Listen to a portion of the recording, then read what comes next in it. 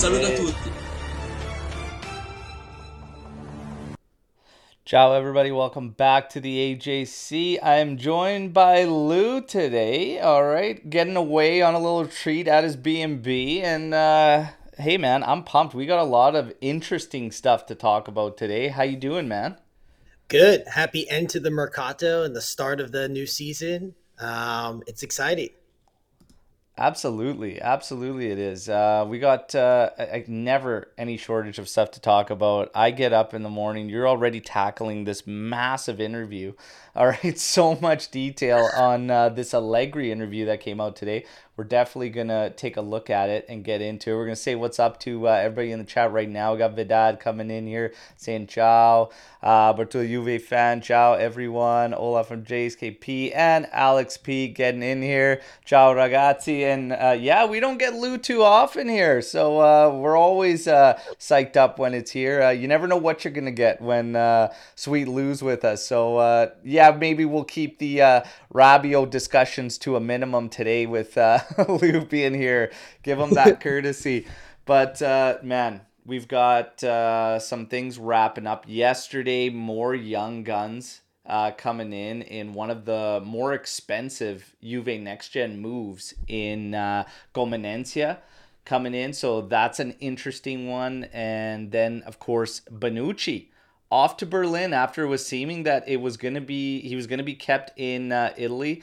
This is one we'll talk about as well. And then we're getting news of this kind of plan Max Allegri has in what he wants to do in the midfield based on the fact that the Mercato is essentially going to leave us the same as is right now.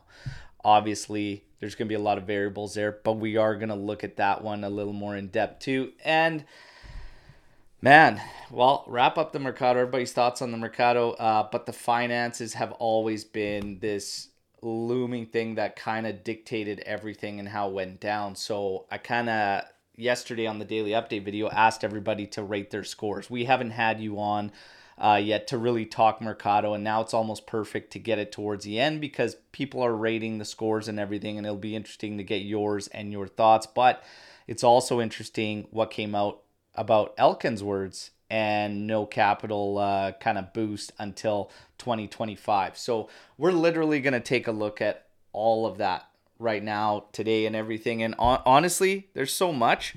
Um, where do you even start, really? I mean, is Bonucci off to Berlin? This is just, again, a surprise, a shock. Thought he'd be kept in Italy, but it is what it is.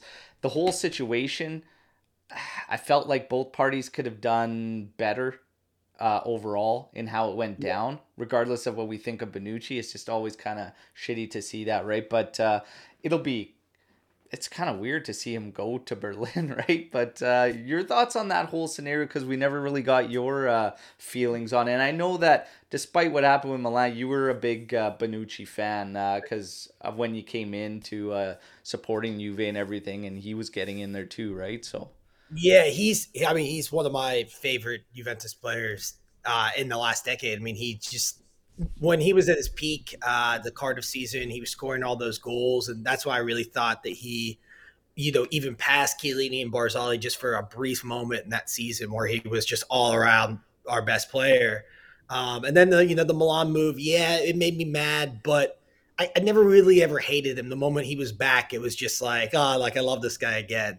Um, as far as how it went down, at first I thought, hey, Juventus was kind of rough on this. This is a guy that made 500 appearances. He's a part of Juve history. He's won so much here, and not just Juve, but the Italian national team as a whole. I thought it was just a little rough to toss him out of the squad the way they did. But as time has gone on, and you see, some of the reports and Allegri, even in that Danton interview, talking about, how he told Bonucci in February, hey, you either have to leave or retire. He's like, you're at your end. And Allegri, to his credit, has always been very upfront with his players about that. He's very good. He told Barzali famously, like, hey, you're at the end here, make a move. So if Bonucci got that and he didn't know, I mean, yes, what we did is still a little tough, not letting him train with the team, not really trying to help him move. But I will say that he was given a little bit of advance. So I'm 50-50 on how the club treated him. I do think it could have been handled a little bit better, but I also think if you were giving that perspective ahead of time, you have to know what was coming. What a clever choice of words, saying 50-50. 50-50. Lose 50-50 on that one. We always remember Bonucci's 50-50 Yeah, comments. yeah, little pun there. There you go. There you go. So Bartula, Juve fan saying, I don't really care about Mercato. Of course, I want top players to come like Kefren Turan, but I want improvement on the pitch. So, I mean, we may as well get into this Mercato thing right now as we get into more of the details behind the scenes in Elkan and an interesting change that could come from Elkan as well. And the Mercato itself, for me, I scored it at 6.5 to 7. And to be honest, in the daily update video yesterday, we were getting a lot of eights out of tens and whatnot. And I think it was just highlighted based on the simple fact that I don't think too many of us expected to walk away while still having Bremer, Chiesa, and Vlahovic, all three of them, still around. So when you Agreed. start to hear the news that, there's a good chunk of money that's been saved around the 70 million euro mark, you've got a good cleanup done, and you've got some more young guns being added to the mix for long term. It's gotta be somewhat positive. You really only covered the right wing back role with Weah, who can also play anywhere up on the right, which gives you some flexibility if you want to make some changes. But ultimately, it's a numbers game right now for Juve, and we had to cut in to where we were. Still sitting at around 103 as a deficit at the moment, but I mean, after the 21 season where it was 239 million backed up, like this is much, much better. Much, much better. Still some work to do. And this is what comes in now from Elken, and we'll get to that. But Lou, what's your score on this Mercato?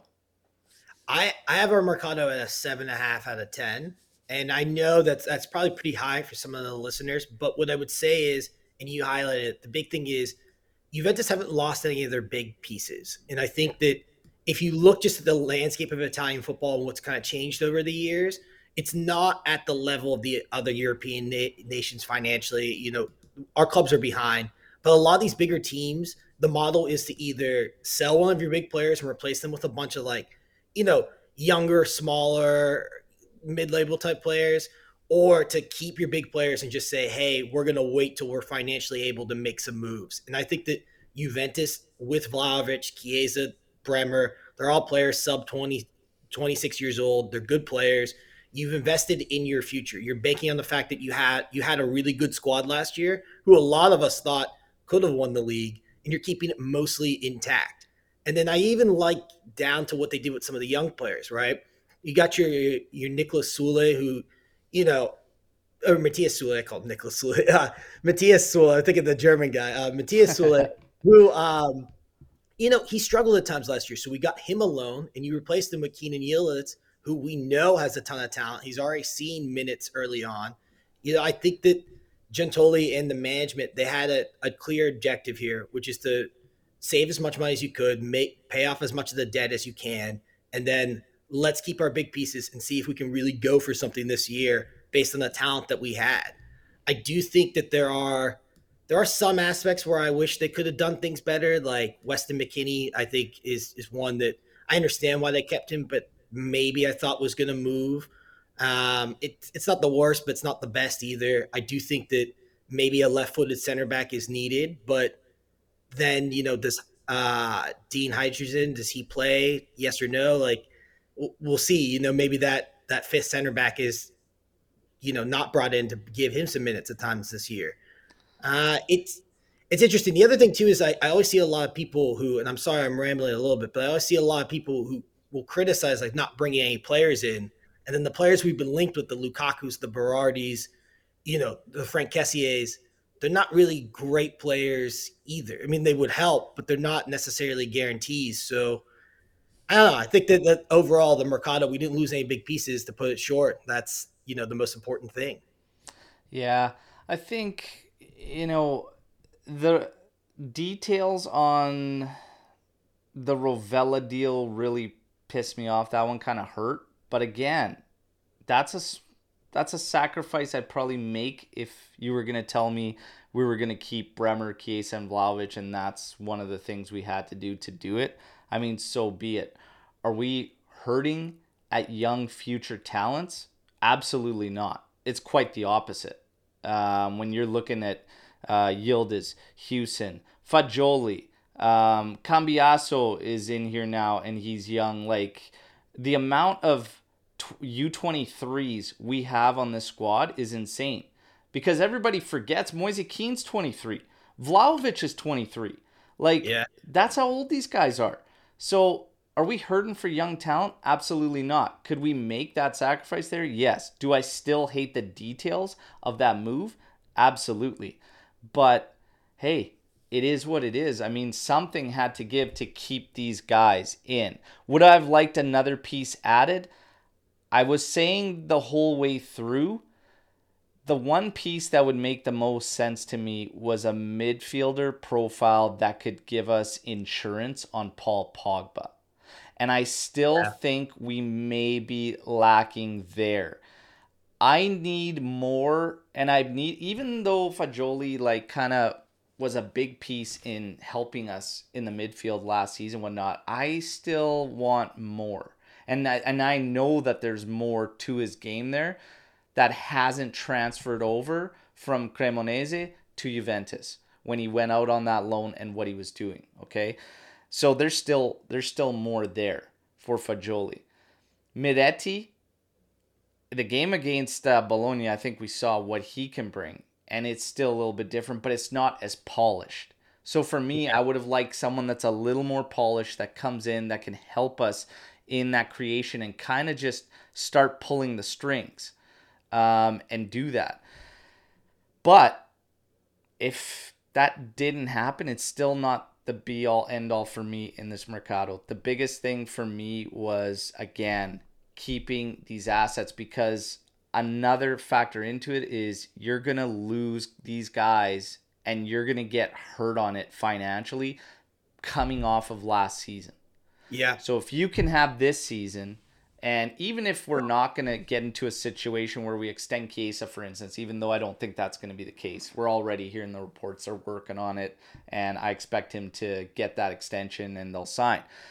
But them coming off a stronger season gives you a hell of a lot more flexibility, a better ability to get more bang for your buck in moves. Because this summer, the last thing I wanted to see was top assets leave because you were not going to get what you wanted or what you needed to get for them financially. So Yeah. even that makes it more of a win, to be honest, in this Mercato. I know you want to see players coming in. Everybody wants that excitement in the Mercato. Hey, we're picking up this guy, we're picking up that guy. You're looking at Inter, who's 839 million euros in debt, and signing, Pavard and getting all these guys, Fratesi and whatnot. I get it, but something's gotta. It's all gotta make sense. Like that doesn't make sense to me, and I couldn't tell you what the hell's going on that they're doing all that, okay? Because they're gonna get screwed. It's gonna catch up to them. Yeah. So it makes no sense. They had to have a Mercato essentially exactly like ours, which is flat even. That necessarily hasn't been the case. It kind of has because they're pushing the finances back, but at the end of the day, it's all the same. It all And catches. yeah, they're just delaying the inevitable. So one way or another, shit's gonna hit the fan eventually for them making those moves. For us, it's about cleanup, and then you get the words from Elken, no capital bond, like no capital increase until 2025 because they want to not fall into the trap that they did the last go around. I got some feelings about that. But Lou, like when this came out, let's get your thoughts on that. I It sounds to me like the headline when I was reading it, and I did tweet that from the news yesterday. So like reading through the article, like it sounded a little bit first like 2025. That seems really far away. But I kind of like this idea that Juventus are trying to hit the reset button, which is a lot. You look at 2025. We don't know where Max Allegri will be. That's the end of his contract, I believe. it's kind of the end of this current cycle. So let's get your finances in order. If you magically are back on top of Serie A and you're back in Europe, under Allegri, you have money to invest and go for Europe and get back to the heights that Juventus once were. If you're not, and you're looking at a situation where, maybe you have some stars that went away or Allegri didn't work out in the long run, you now have a capital increase in some ways to go. I just think that for Juventus, and I think as fans, sometimes we forget this, maybe we weren't in at, maybe this financial situation, which we all know was pretty terrible, is a lot worse than a lot of us think or thought it was. And I think that what they're trying to do is they're just trying to bring everything afloat, take the pressure off. Let's get in the graces of UEFA. Let's not make any noise, and then let's wait until we have a proper team to go for it. I also think sometimes with the capital gains increase, people think because we haven't made these like 8 or 9 signings that Milan clubs have, or uh, broadcasted everything. We're not interested in every young player. I think sometimes fans like look at that and go, "Oh, well, we're not competing for titles." And it's like if you look at those teams and you look at how they play, they're not that far ahead of us. I mean, some of them are just as good as we are, in my opinion. I think that there's a lot of quality in the squad, so I don't have a huge problem with it. I think write the books, invest in the team that you have now. I mean, if Pogba's even 80% of what he could be, you already have like one of the best midfielders, if not the best midfielder in Serie A. So let's focus on what you have in front of you and get everything right, and then we'll look at the long term. Yeah, absolutely. To kind of get into this too, so Eric's got, I might be the only one that's got this Mercato at like a 3.5. Player retention to me is not highly rated because of players' will. Buying and selling is what I look at. Still, players' will, whatnot. Like if these offers came in, and Vlahovic, we even heard just recently, I think it was Mirko put it out there, or might have been Skira, that, hey, he was fully expecting to be moved. And I think like even when you hear it in that sense, in that way, that he was ready to go if need be, and he was expecting them to move him because of that Mercado. Obviously, he would ultimately have had to agree to the deal. But I don't think you could score this at a 3.5. Buying and selling is what you look at.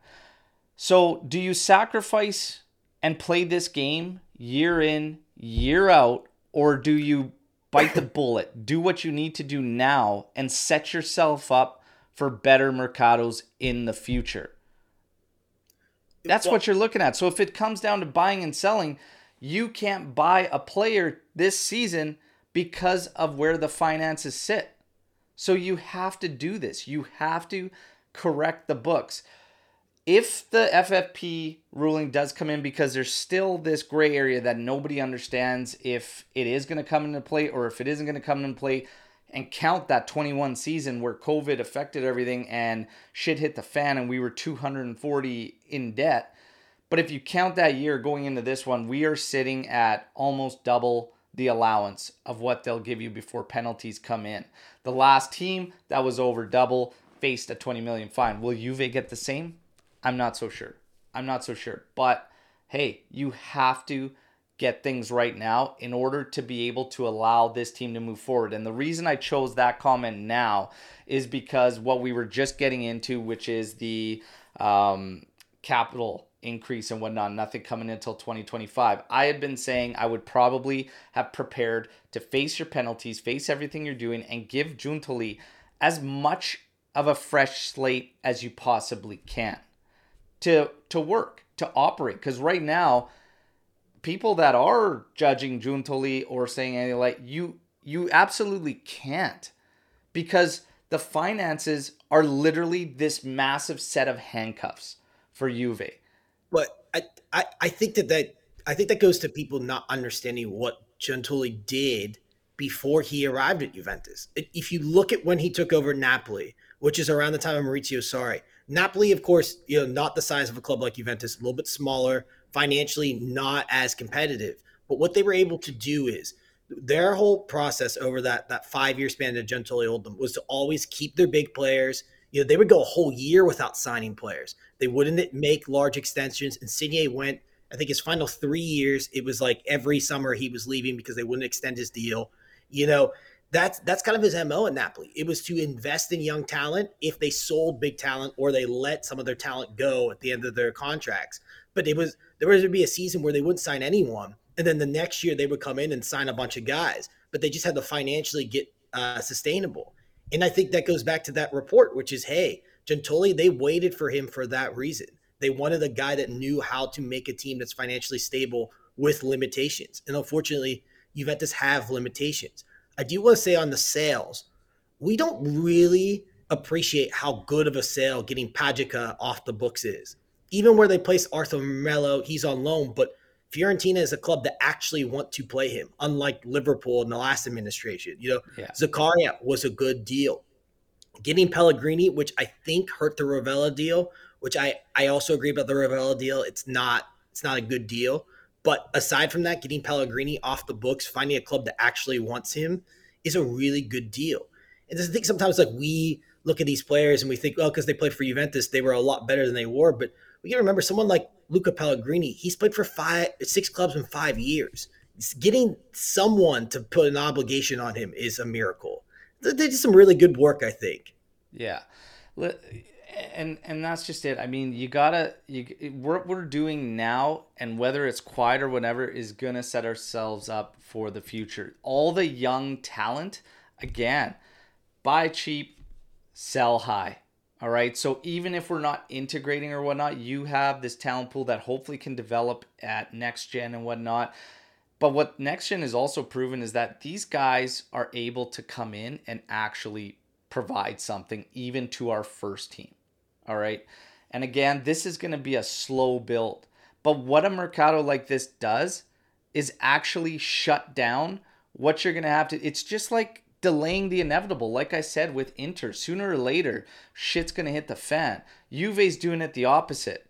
Let that shit hit the fan now, deal with it, and be able to move the way you want accordingly in the future. There is some more cleanup that still has to happen, but it will happen. This Mercato had to happen, and we all expected. We were hearing it from Mirko, from Romeo, everybody that it was going to be a slow Mercato. What the hell is this damn camera doing? God damn. I had to use the force there. But it had to be.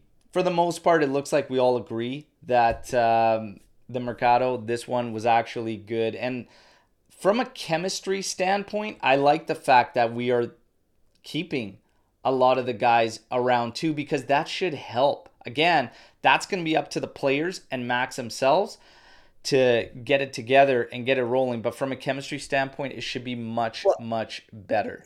I just wanted to add one point to that too. These guys, Vlahovic, Chiesa, I mean, they came off rough individual seasons, but in Allegri, we'll get into that interview, touched on it a little bit today.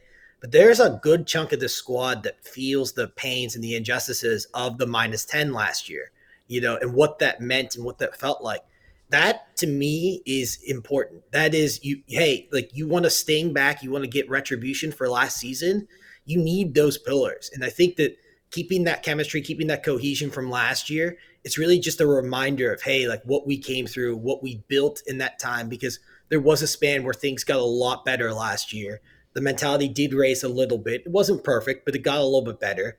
And now they're trying to take what they could salvage from last year and build off of that. And I think that's important going forward. Yeah, absolutely. Absolutely. Now, we got Eric Hoseplan. And I want to remind everybody, please take a second, like the video while you're in here. We're close at 50 here and 18 likes. Let's go. Please take a second. Help us out a lot here. We have been working a lot for the future, but I'm worried about our present. We have to provide creativity and shift positions and try out new things.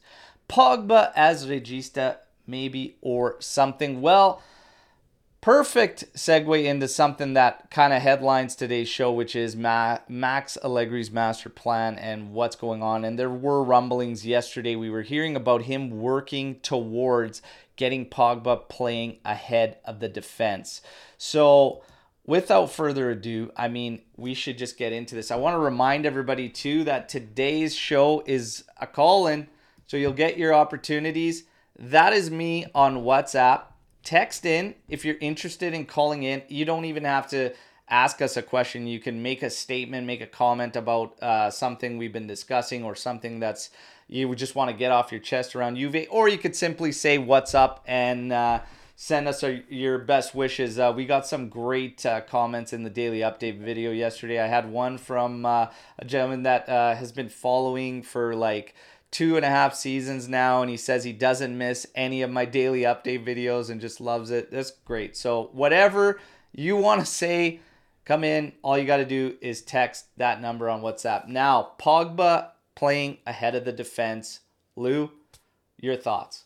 Well, first I want to say to the WhatsApp messages, if you tell us that you're going to call in to tell everyone that the knee guy stinks, you jump to the front of the list. Just please do that.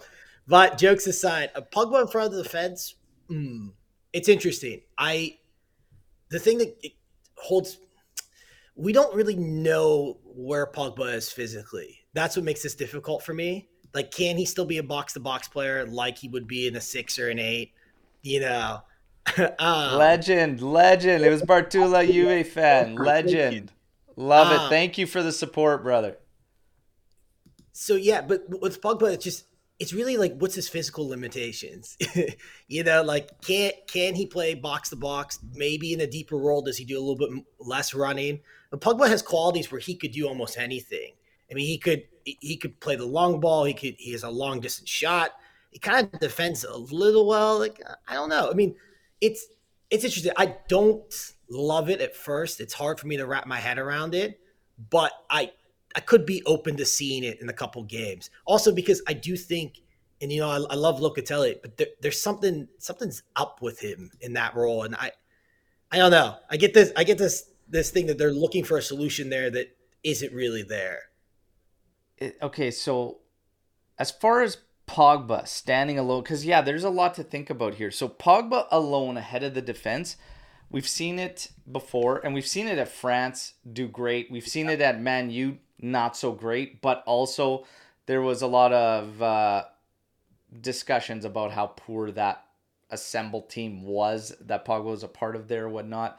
He can do it. He's got the passing range that could literally play there no problem. Okay.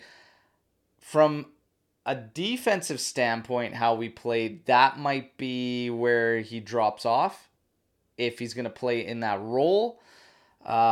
Just because with us, and when you look at him doing it at a national level with France, quite a drastic difference in terms of the players around him and what they could do and help defensively.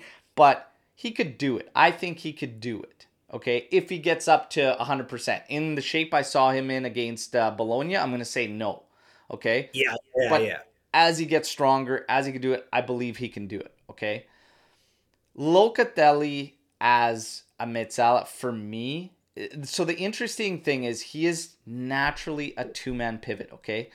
This is a combination of Mezzala and Regista. Everybody's going to have their theory on which spot, box to box or Regista, is closer to a two-man pivot's natural role. I actually believe Regista is closer to where a two-man pivot and how they play. I believe that Regista is closer to that than box to box, to be honest. But everyone could argue that and have their own thoughts on it. It's fun. Locatelli for me in this Regista role, and last game he was brutal last game.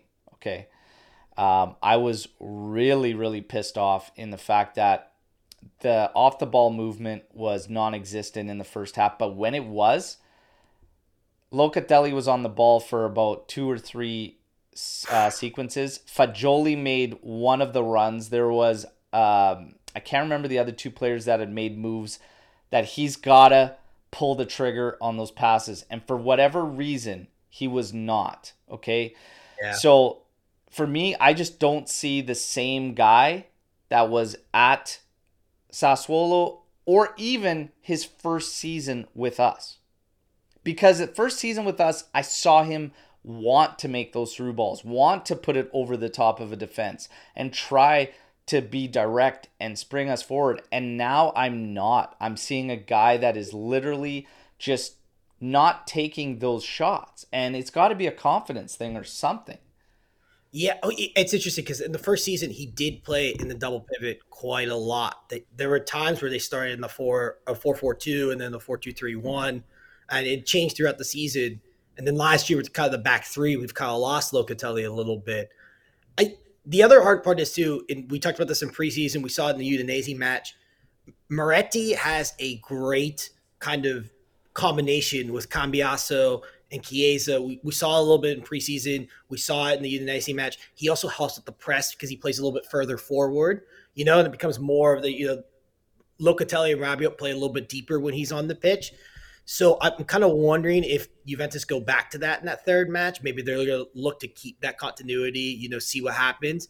Well, it's also kind of interesting for Jolie. So maybe that's a scenario where Allegri's looking, hey, we have Pogba, and clearly he's a better overall player than Moretti, but Moretti maybe gives some continuity that we've built up. He gives us some attacking movements that we know really well. And maybe Allegri's just trying to figure out how he can use Moretti and Fagioli in those roles, but also keep Pogba on the pitch, right?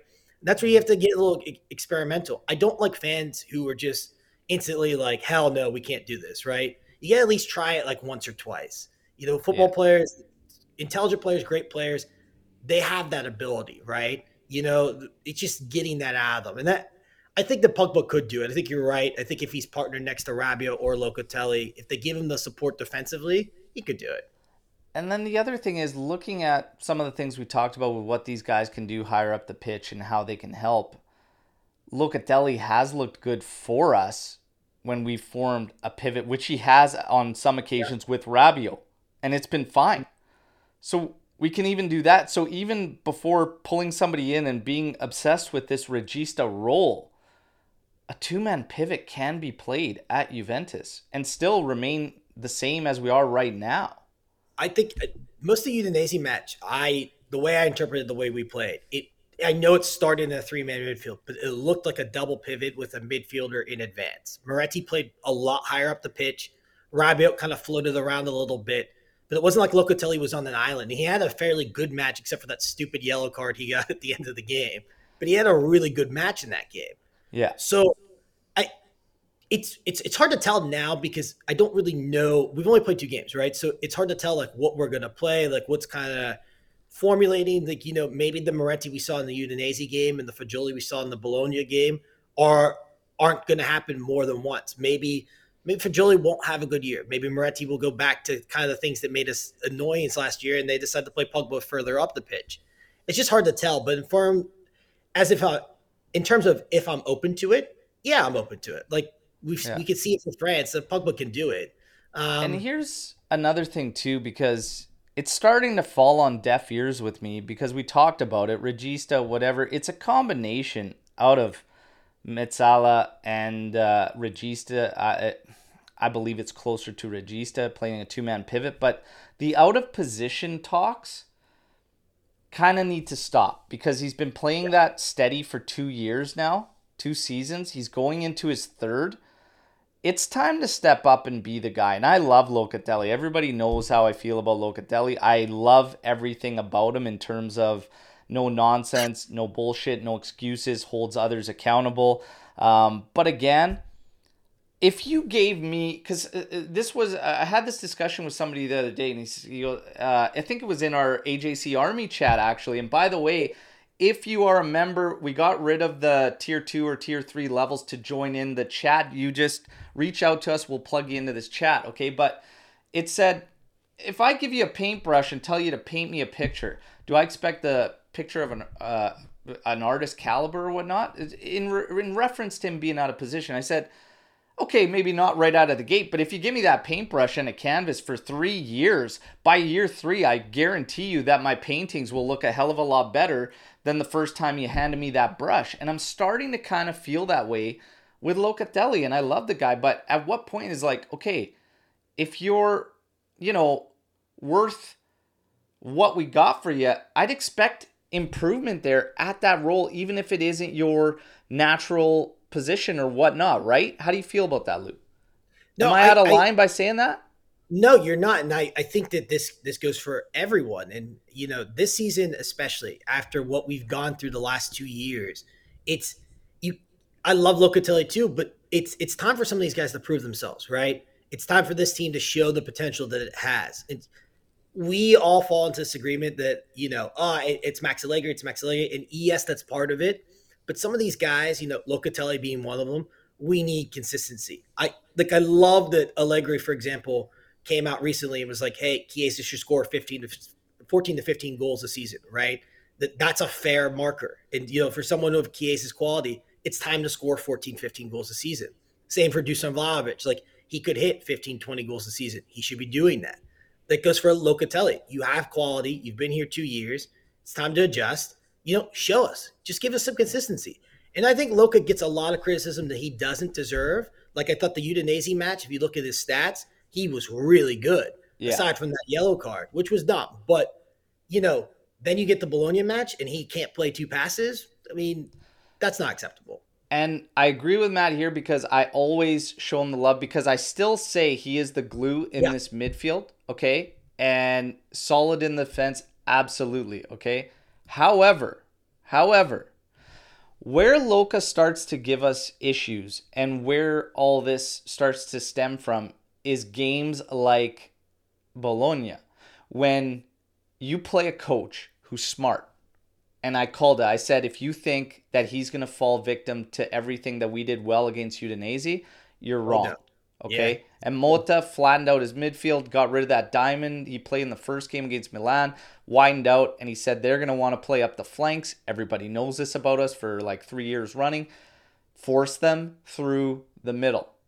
Force us through the middle. And that is when we start to struggle. And Locatelli is in the role that has to pull all the strings.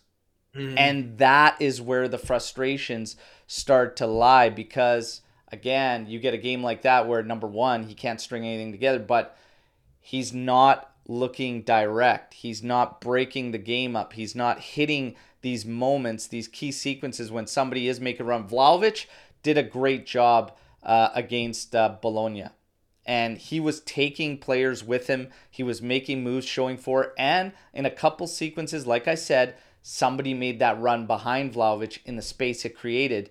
And Locatelli never even crossed his mind watching his body language to attempt that ball. I don't know why. I don't know, whatever, but we have to mix it up. And in games like that, when you have to go through the middle, is when we start to see the frustrations with Locatelli. Yeah. It is And, what it and, is. And this is and coming from me who loves a guy. yeah, and I say this, I defend Locatelli on Twitter all the time. Like he's one of my favorite Juventus players at the moment, and I agree with that comment. When he's good in front of the defense, he is really good. Think about the Chelsea game in Turin in his first season, or even last year at the San Siro when we beat Inter in the league. He was brilliant in that game. I mean, box to box, he was everywhere. But it just can we see that every game from him, or most games from him? Yeah. Defensively, I have zero issues with Locatelli. But if you're going to play in that regista role, there comes a responsibility to pull the strings too. And in Yeah. games when our flanks are being shut down, he's got to step it up. So I think it's fair to ask for more from Locatelli. But hey, to each their own. Again, is what it is. Everybody has their thoughts and feelings on whatnot. But at what point, I'm starting to ask the question, do we scrap this out of position talk? I don't know. Well, Now, also, go ahead. sorry, just last thing on the out of position thing. This is like a conversation I swear only Juventus fans have. At some point, we got this way where it's like, hey, and I don't know if it was during the Sarri season or during the Pirlo season when you started to tinker with things, where it's these player. It's like it's almost like FIFA. Like a player can only play in like one role. And I don't think that's necessarily true. I mean, I think if you look at some of like the best teams in the world, those coaches are always moving players around. There is a duty to the player, which is to adapt to a role you've been given. Now, I understand in some circumstances, when you're playing a forward at wing back, that can be a little intense, right? I understand that. That's a big ask. Like Chiesa at left wing back last year. It's a big ask.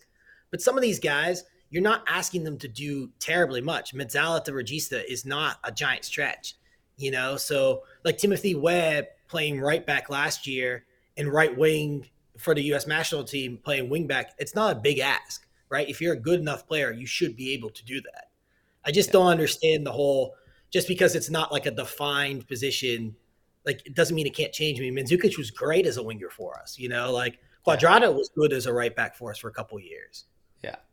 And then James coming in here, look at Klopp and Pep, lots of effing around with positions. Like it is what it is. And Mr. Nonies, or the chip guy, as we like to call him now, as he said he would leave us for a Saudi Arabia show if they just offered him a lifetime supply of potato chips. So Chipper over here says, is Chiesa as a striker out of position? Chipper, I like that. We'll have to call him Chipper now. Yeah. So here's the thing, and we talked about this last game after last pod. The last pod after last game. And Chiesa, it's like he's not a second striker, whatnot. I don't care how players are labeled on a graphic when you start to watch the match. It's what they do and their roles that are asked on the pitch.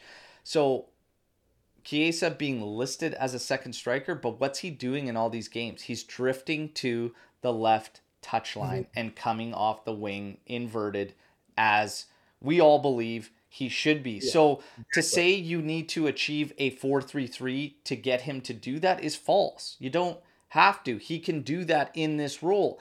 But what has to happen for me that I'm not seeing is everything else is our mids and how they support Vlahovic when he drifts off. Because if you're playing in a two-striker system, it's not the fact that Chiesa is a second striker, which is the issue. It's the fact that when he drifts out there, who's playing close and off Vlahovic and who's helping take attention away from him. And more Yeah. often than not, it's way too spaced out. And if you go back to that Bologna match and you watch it, you'll see this big gap from mids to forward line, and Vlahovic again has it's congested there for him and hard for him to really do anything other than a break when Paul Pogba sucks in 5 players and he springs Illing, and then Vlahovic of course is going to have space ahead because there's 5 players literally around Paul Pogba. But other than that, it's everything else we do. So this out of position thing, it comes more down to the roles than it is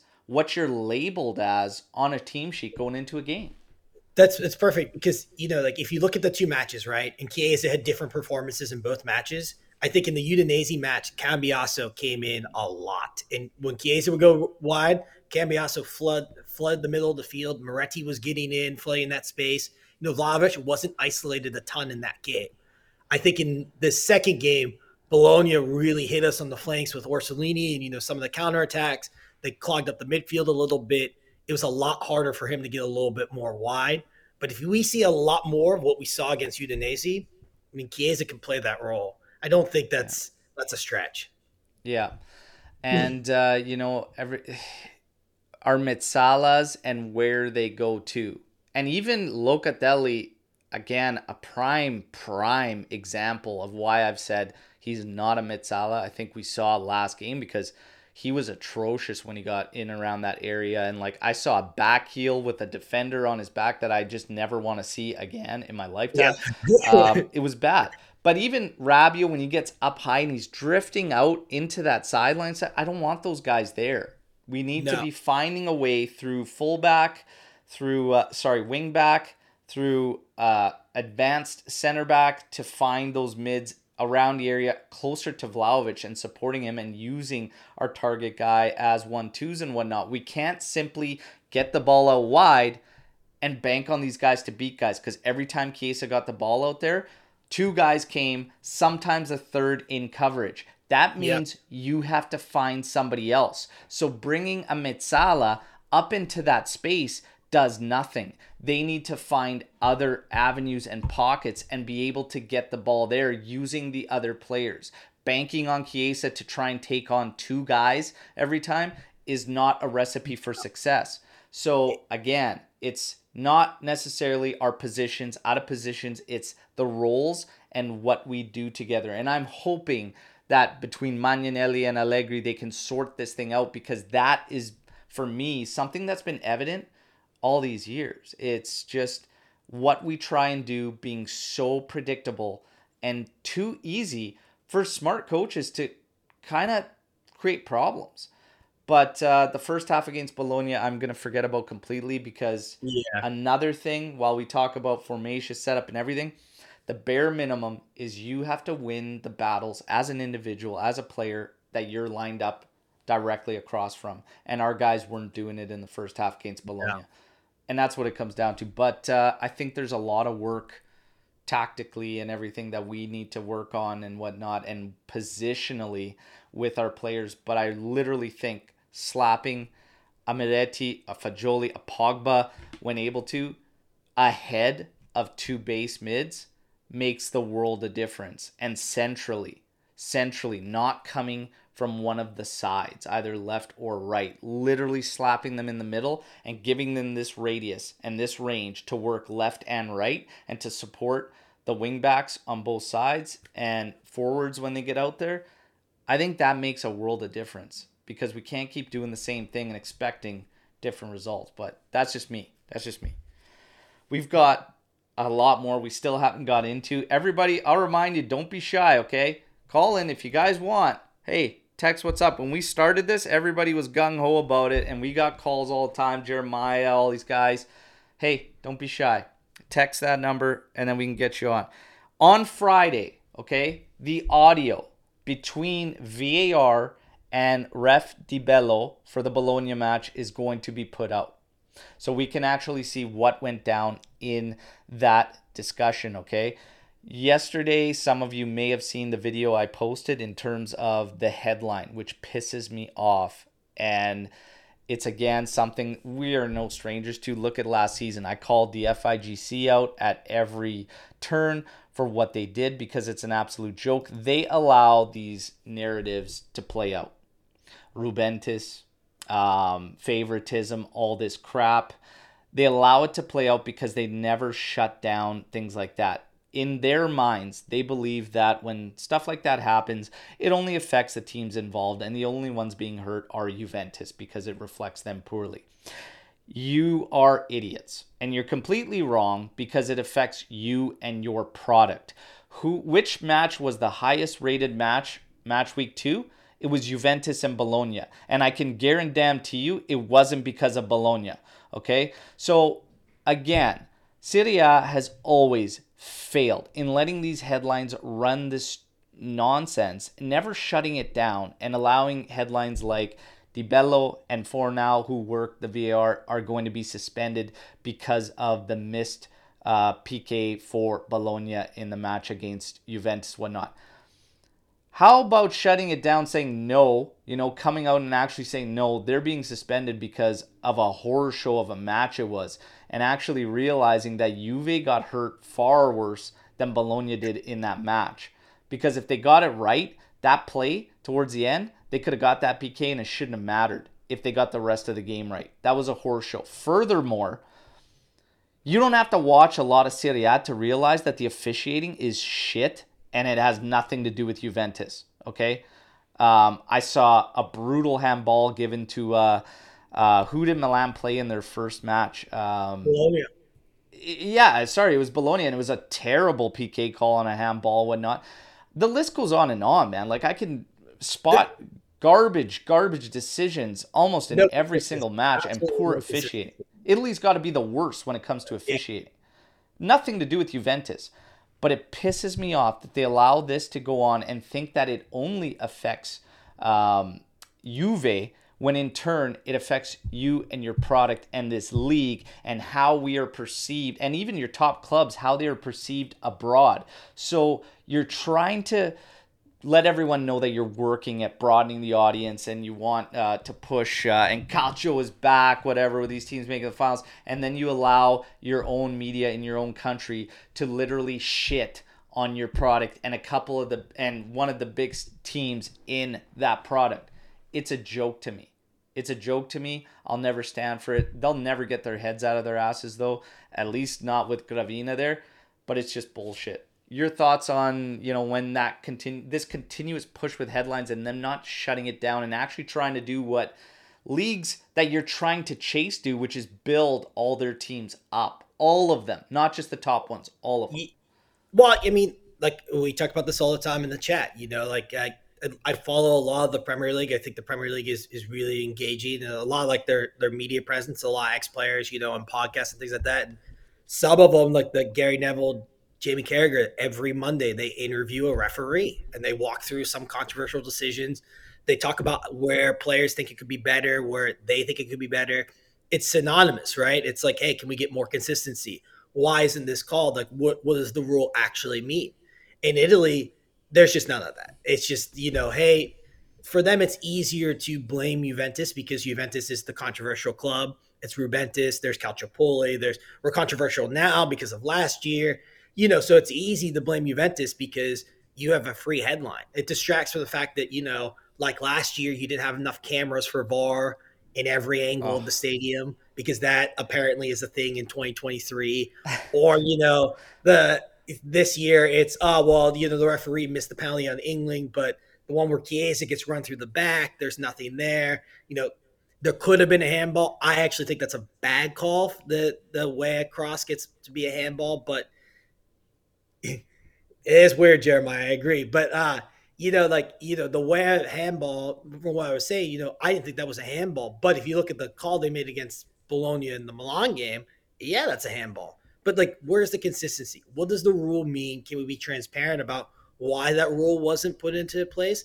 I'll be curious to see what they put out on Friday and if that's actually the full thing because I don't trust the FIGC to give us the real stuff. yeah. And look, I understand. And I'm separating this from the pitch because obviously we need to sort ourselves out on the pitch. But at the end of the day, we are tied to this league, whether we like it or not, Vida. And when they do things like this, it does affect Juve. It does.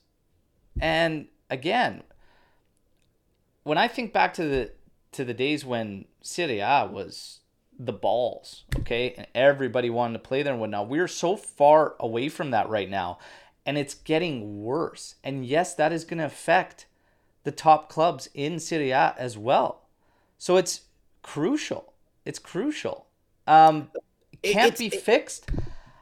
I'd like to think it can, with the right people involved in FIGC and actually realizing what it's going to take to get this league to where it needs to be. Because if you're talking straight up pound for pound product, we're not, we're there.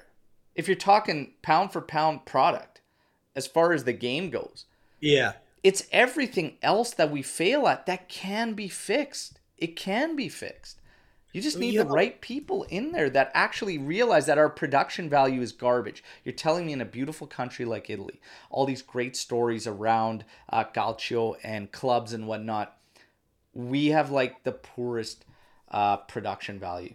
Yeah, Like there's, it's we have terrible. four different teams have won Serie A in 4 years. No other league in world football has that, right? Yeah, In the way things are, and part of that's financially, like one team can't really dominate or sustain to dominate anymore. This year you have a potential five teams could win, like in preseason. You could make an argument for Lazio, Juve, Napoli, Inter, Milan could all win the title, right? There's all. I mean, Lazio's a bit of a stretch, but you could make an argument there if you wanted to. So that should be the talk, right? It shouldn't be the talk that, Rubentus and another, VAR miss. That should never be the talk of your league. It should be focused on the product, which is that right there. The fact that you have the tightest race potentially in Europe this year. It's going yeah, to be exciting, right? You had Napoli last year should have been one of the best stories of world football. I hate Napoli, the team, the fans, the rivals, but like, you know, that should have been the best story in world football. You had a team that literally hasn't won the Scudetto in like 30 some years. It's fresh off of Maradona. They were exciting in Europe. They have two really great young players.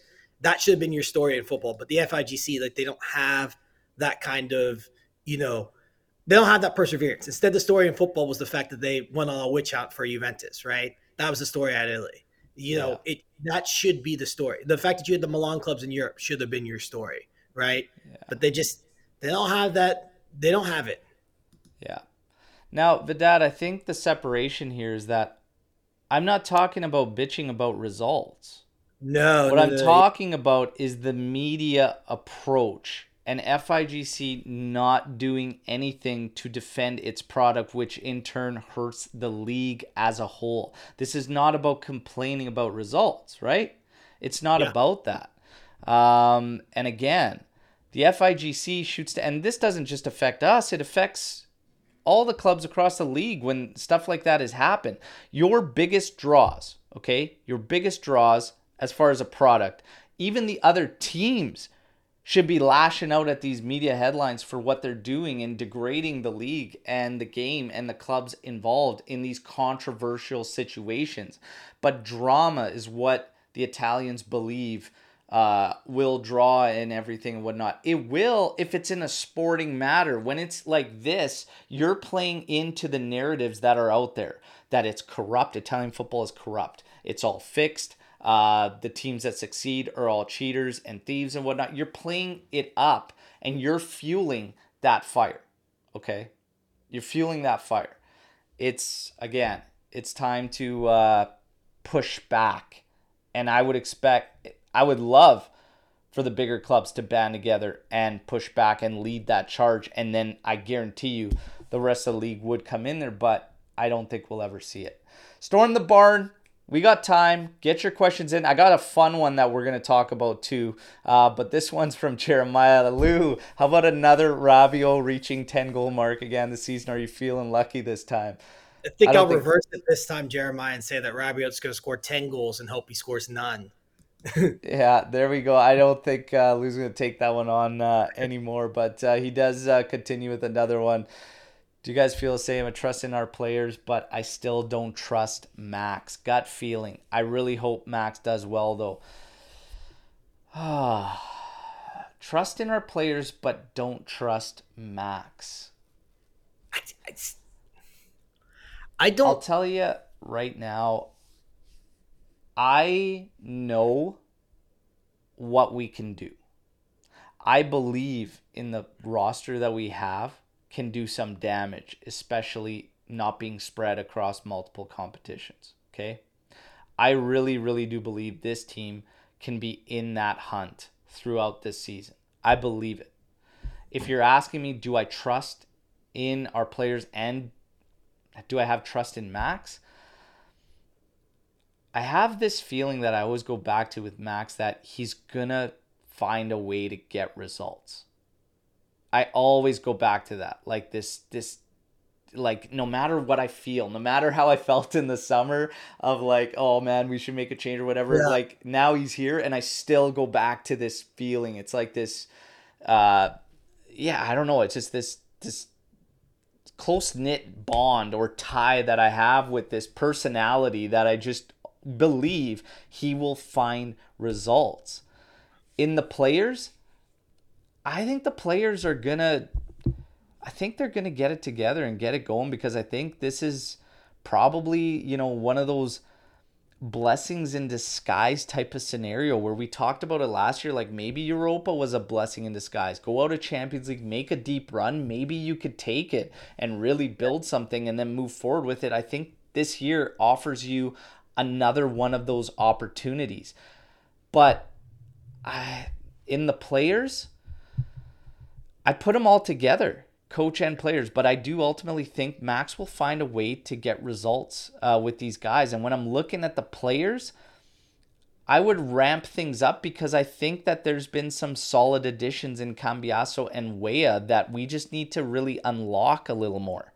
So ultimately, I do think that I would say yes, I have trust and belief that we will be in that running throughout this year. Lou? I'm kind of the same way I think you do, but there's also a little bit of distrust. I think less in Allegri and on some of the players, which I think it's maybe the opposite of what Jeremiah is saying. Because I think that what we've seen and what we've heard from Max, and you even saw the training video we posted yesterday about him marking at the players to play further forward. Right, that match against Udinese was and they tried in the Bologna game and they got outplayed. That first half. We saw a little bit more in the second half, but Juventus, like, they want to change their play style. They brought in an assistant coach to help them change their play style, to play a little bit further forward. We heard all that. So that's usually the big gripe against Allegri'S. We play too far back. So now it's up to some of the players. Like, hey, we have the way that you want to play. We're trying to play that way. Can you execute it? Can we get people in the right positions and execute it? Can some of these guys who are supposed to score 15, 20 goals a season, hit that mark? We've already seen, I thought I was really impressed with Vlahovic in that second game because he didn't get a ton of chances, but he worked really, really hard. And the chance that he got, he took. So can we see that a little bit more? Can, players like Pogba or that we've invested so much money in, can they stay fit? Can some of these guys, hit the goals that we set for them when we brought them in and called them up? And I do believe there is a really good team here. Like, I think that we have a really competitive team. I don't think the gap between us and Napoli and the Milan clubs is that much higher. You know, Yeah, and I agree. I agree with what you said there. So I think we let roll, and we'll obviously find out. Like I said, I think a month's worth of matches, we'll know kind of oh where yeah, we stand, and then go from there, as we did last season. And it was not good, and we had a lot of work to do. I feel we're gonna have a lot less work to do, and even through the two games, it's a lot less work. Which player is coming in from Milan there? Which player has the most number of Scudetti in our current roster? How many is he's that? Would it uh, not be Sandro? 15 Sandro. 16 was his Yeah, first year? Was it? Yeah, 15 16 was his first year. Tech came in, 5. I'm pretty sure Sandro. Yeah, Pretty sure it's Sandro. But again, I'd have to. Russian though, actually. What's that? Maybe Yeah, I'm pretty sure it's Sandro. maybe Because when was Tech's first year? Tech's first year was the year before Ronaldo. So Ronaldo was 18, 19. So he was 17, 18. It would have to be Sandro has Yeah, the most. Cassandra came either the Cardiff year or the year before that. I can't remember which one. Oh, Pensolio. How long's he been back there just racking up Ooh, those good Scudetti? shout from the knee guy. Chipper. Chipper, come on, clutch. Chipper.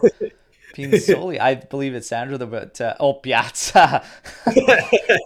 So Does Piazza, he go up as before he Lou got alluded to involved? earlier, going to Rica, and We messed this up. It's Rugani. is it Rugani? Rugani should have one because he went out on loan during the Pirlo year, but he should have had one from Sarri to the year after Berlin. We gotta He would look be. that one up for the next live. Oh, We gotta find out, or somebody can look it up right now and determine that yeah. one. Okay. We're gonna get to next one, and then I've got a fun one. All right, that I want to bring up. If Salah goes to Saudi Arabia and come in with an offer of 70 million, do we sell? If you're talking about Skanga, it wouldn't take 70 million. I mean, yeah, we sell. I'd assume you're talking about Chiesa. Yeah. So if Salah goes Saudi and they come in, offer 70 million, No. now, no, No. way too late in the game to try and make a change or whatnot. If we're talking a few weeks back with some potential, who's coming in would be my question. Like, I don't want to lose Chiesa and just fill the spot. Does that make sense? Yeah, I agree. That's just it. I think that it's like, like I said earlier in the show, all these guys that we were linked with when like Chiesa and Vlahovic were rumored to leave, they weren't exactly like world beaters. They weren't players that were better than the ones we had. So now. Stop it. No Berardi. Stop it. I Although I don't think it would have been the end of the. actually kind of like that move a little bit, but You've been a Berardi guy. You've been a bit. I mean, that World Cup failure kind of hurt. That missed. yeah, That one kind of killed it a that's a bit. But sting. you've liked Mimo there for a while. Yeah, Vidad, this is actually a great one. Okay, so everyone seems to forget that when we opened last season with a 3-0 against Sassuolo, everything was great, and then the cold shower came. Are we hyping one good game? Draw against Empoli could be throwback. I don't believe we're hyping up one good game. And the reason I say so is because the second half against Bologna was night and day to the first half against Bologna. And even looking at the first game where the result was strong in the 3-0 victory, what we're seeing is still something that we've had to work on last season too, which is putting together solid 90s. And that is Yeah. something I've been talking about with this team, which feels like 3 seasons running now.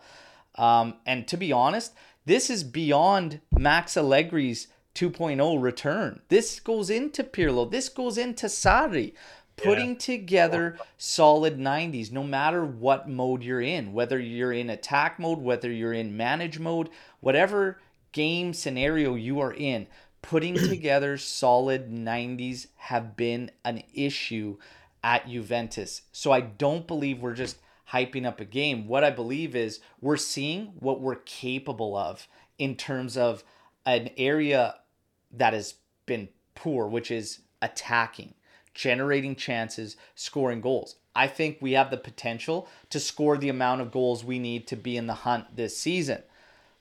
But the concerns for me are putting together solid full matches. That's how I feel. So I don't think it's necessarily hyping up anything. I just think we should have a belief that we can go out there and attack teams and score goals and cause problems. But we still have work to do around it, and we still got to figure out, again, how to put together those solid full matches. Lou, what do you think? I I don't think so, and I think the reason we're talking about that match so much is that in the summer, that's what they brought in an assistant coach to help with, is to, hey, focus on that transition, to play a little bit further up the pitch, to try and get better in the offensive phase. I think that was like one of the goals of the season, and that's why I think that match is significant, because it represents what the goal is to be, right? As far as like the Scudetto talk and things like that, at least for me, I've thought that since the start of this Mercato, that this team is good enough to win. It's not because of the 3-0 victory. It's just because of the personnel that we have. So I do think it's a really good point. Hey, 3-0, maybe that was too good too fast. Maybe we have some work to do. Yeah, I think you're right. We probably do have some work to do. I don't think in Empoli we'll see another 3-0 victory. We might see like a 1-0 or a 2-0, but there is work and some cleanup to do. Yeah, I agree with that. Yeah.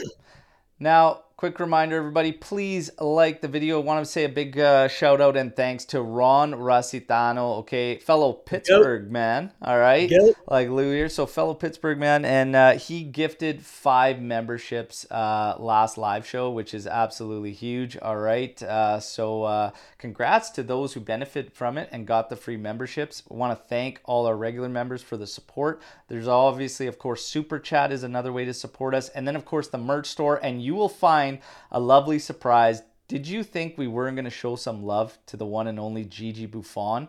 There are 2, soon to be 3, tribute designs in there for the one and only L'Unico Gigi Buffon. All right, so check those out. Oh my God, man!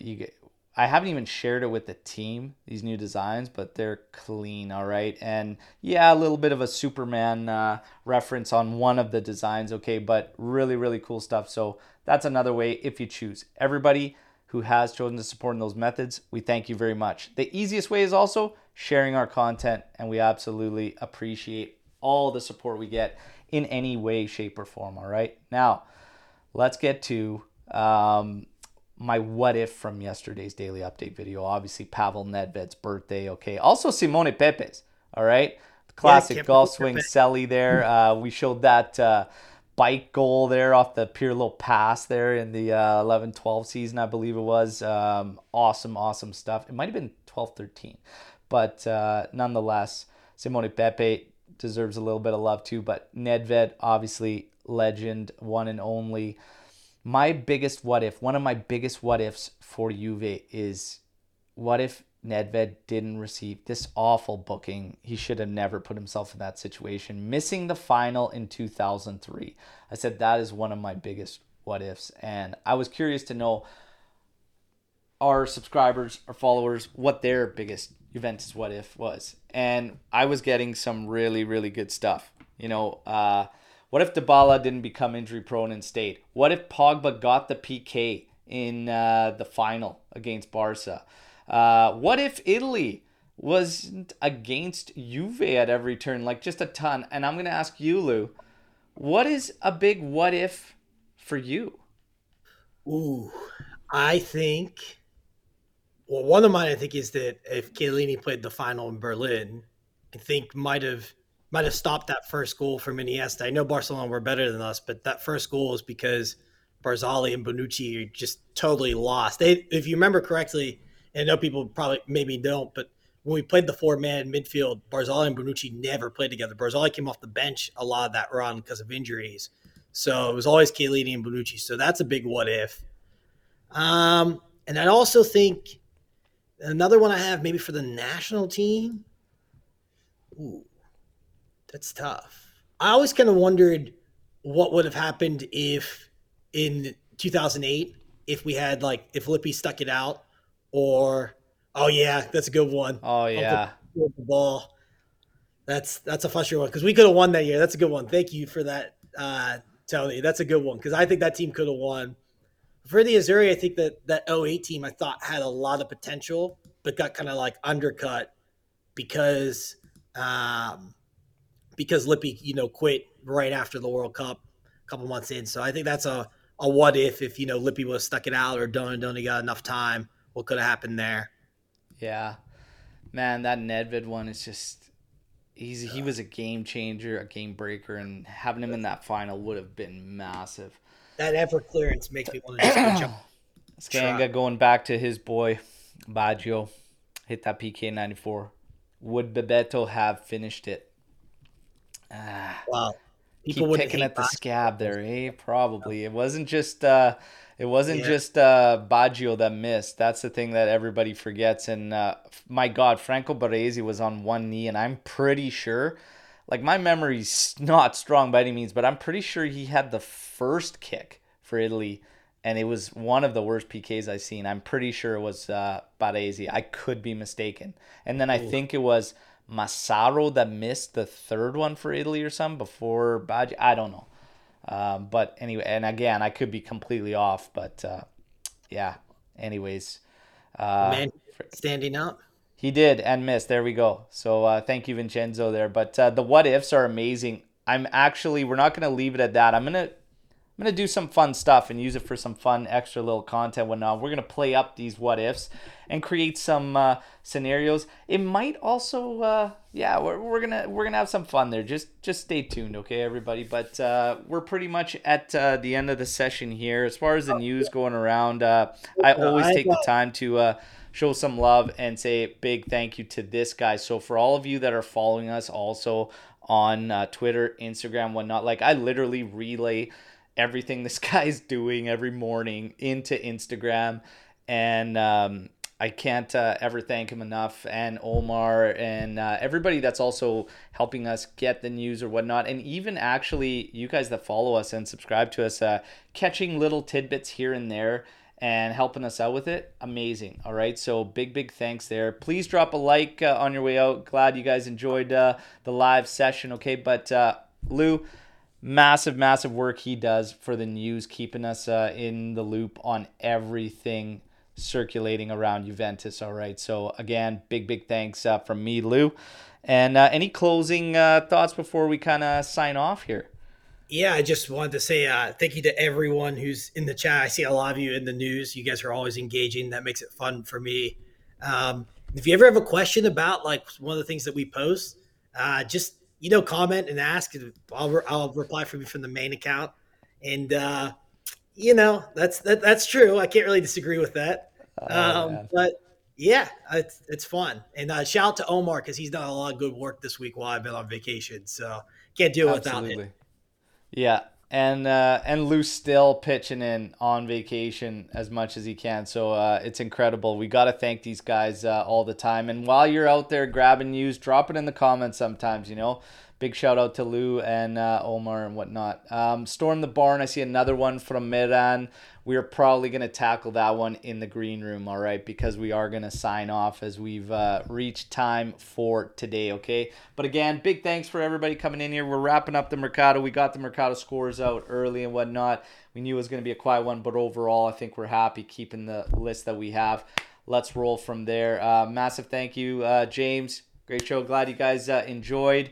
Stay tuned for the weekend because you guys know what comes up. We got the match day show coming up 8:30 a.m. Eastern time on match day, and I will bring you the live watch along, and I hope to see you all there. Check out the tribute to Buffon in the merch store. Maybe there's something in there you like. All right. But thank you all, as always, for the support. As always, fino alla fine, Forza Juve. Ciao tutti. Take care. Ciao. Yeah.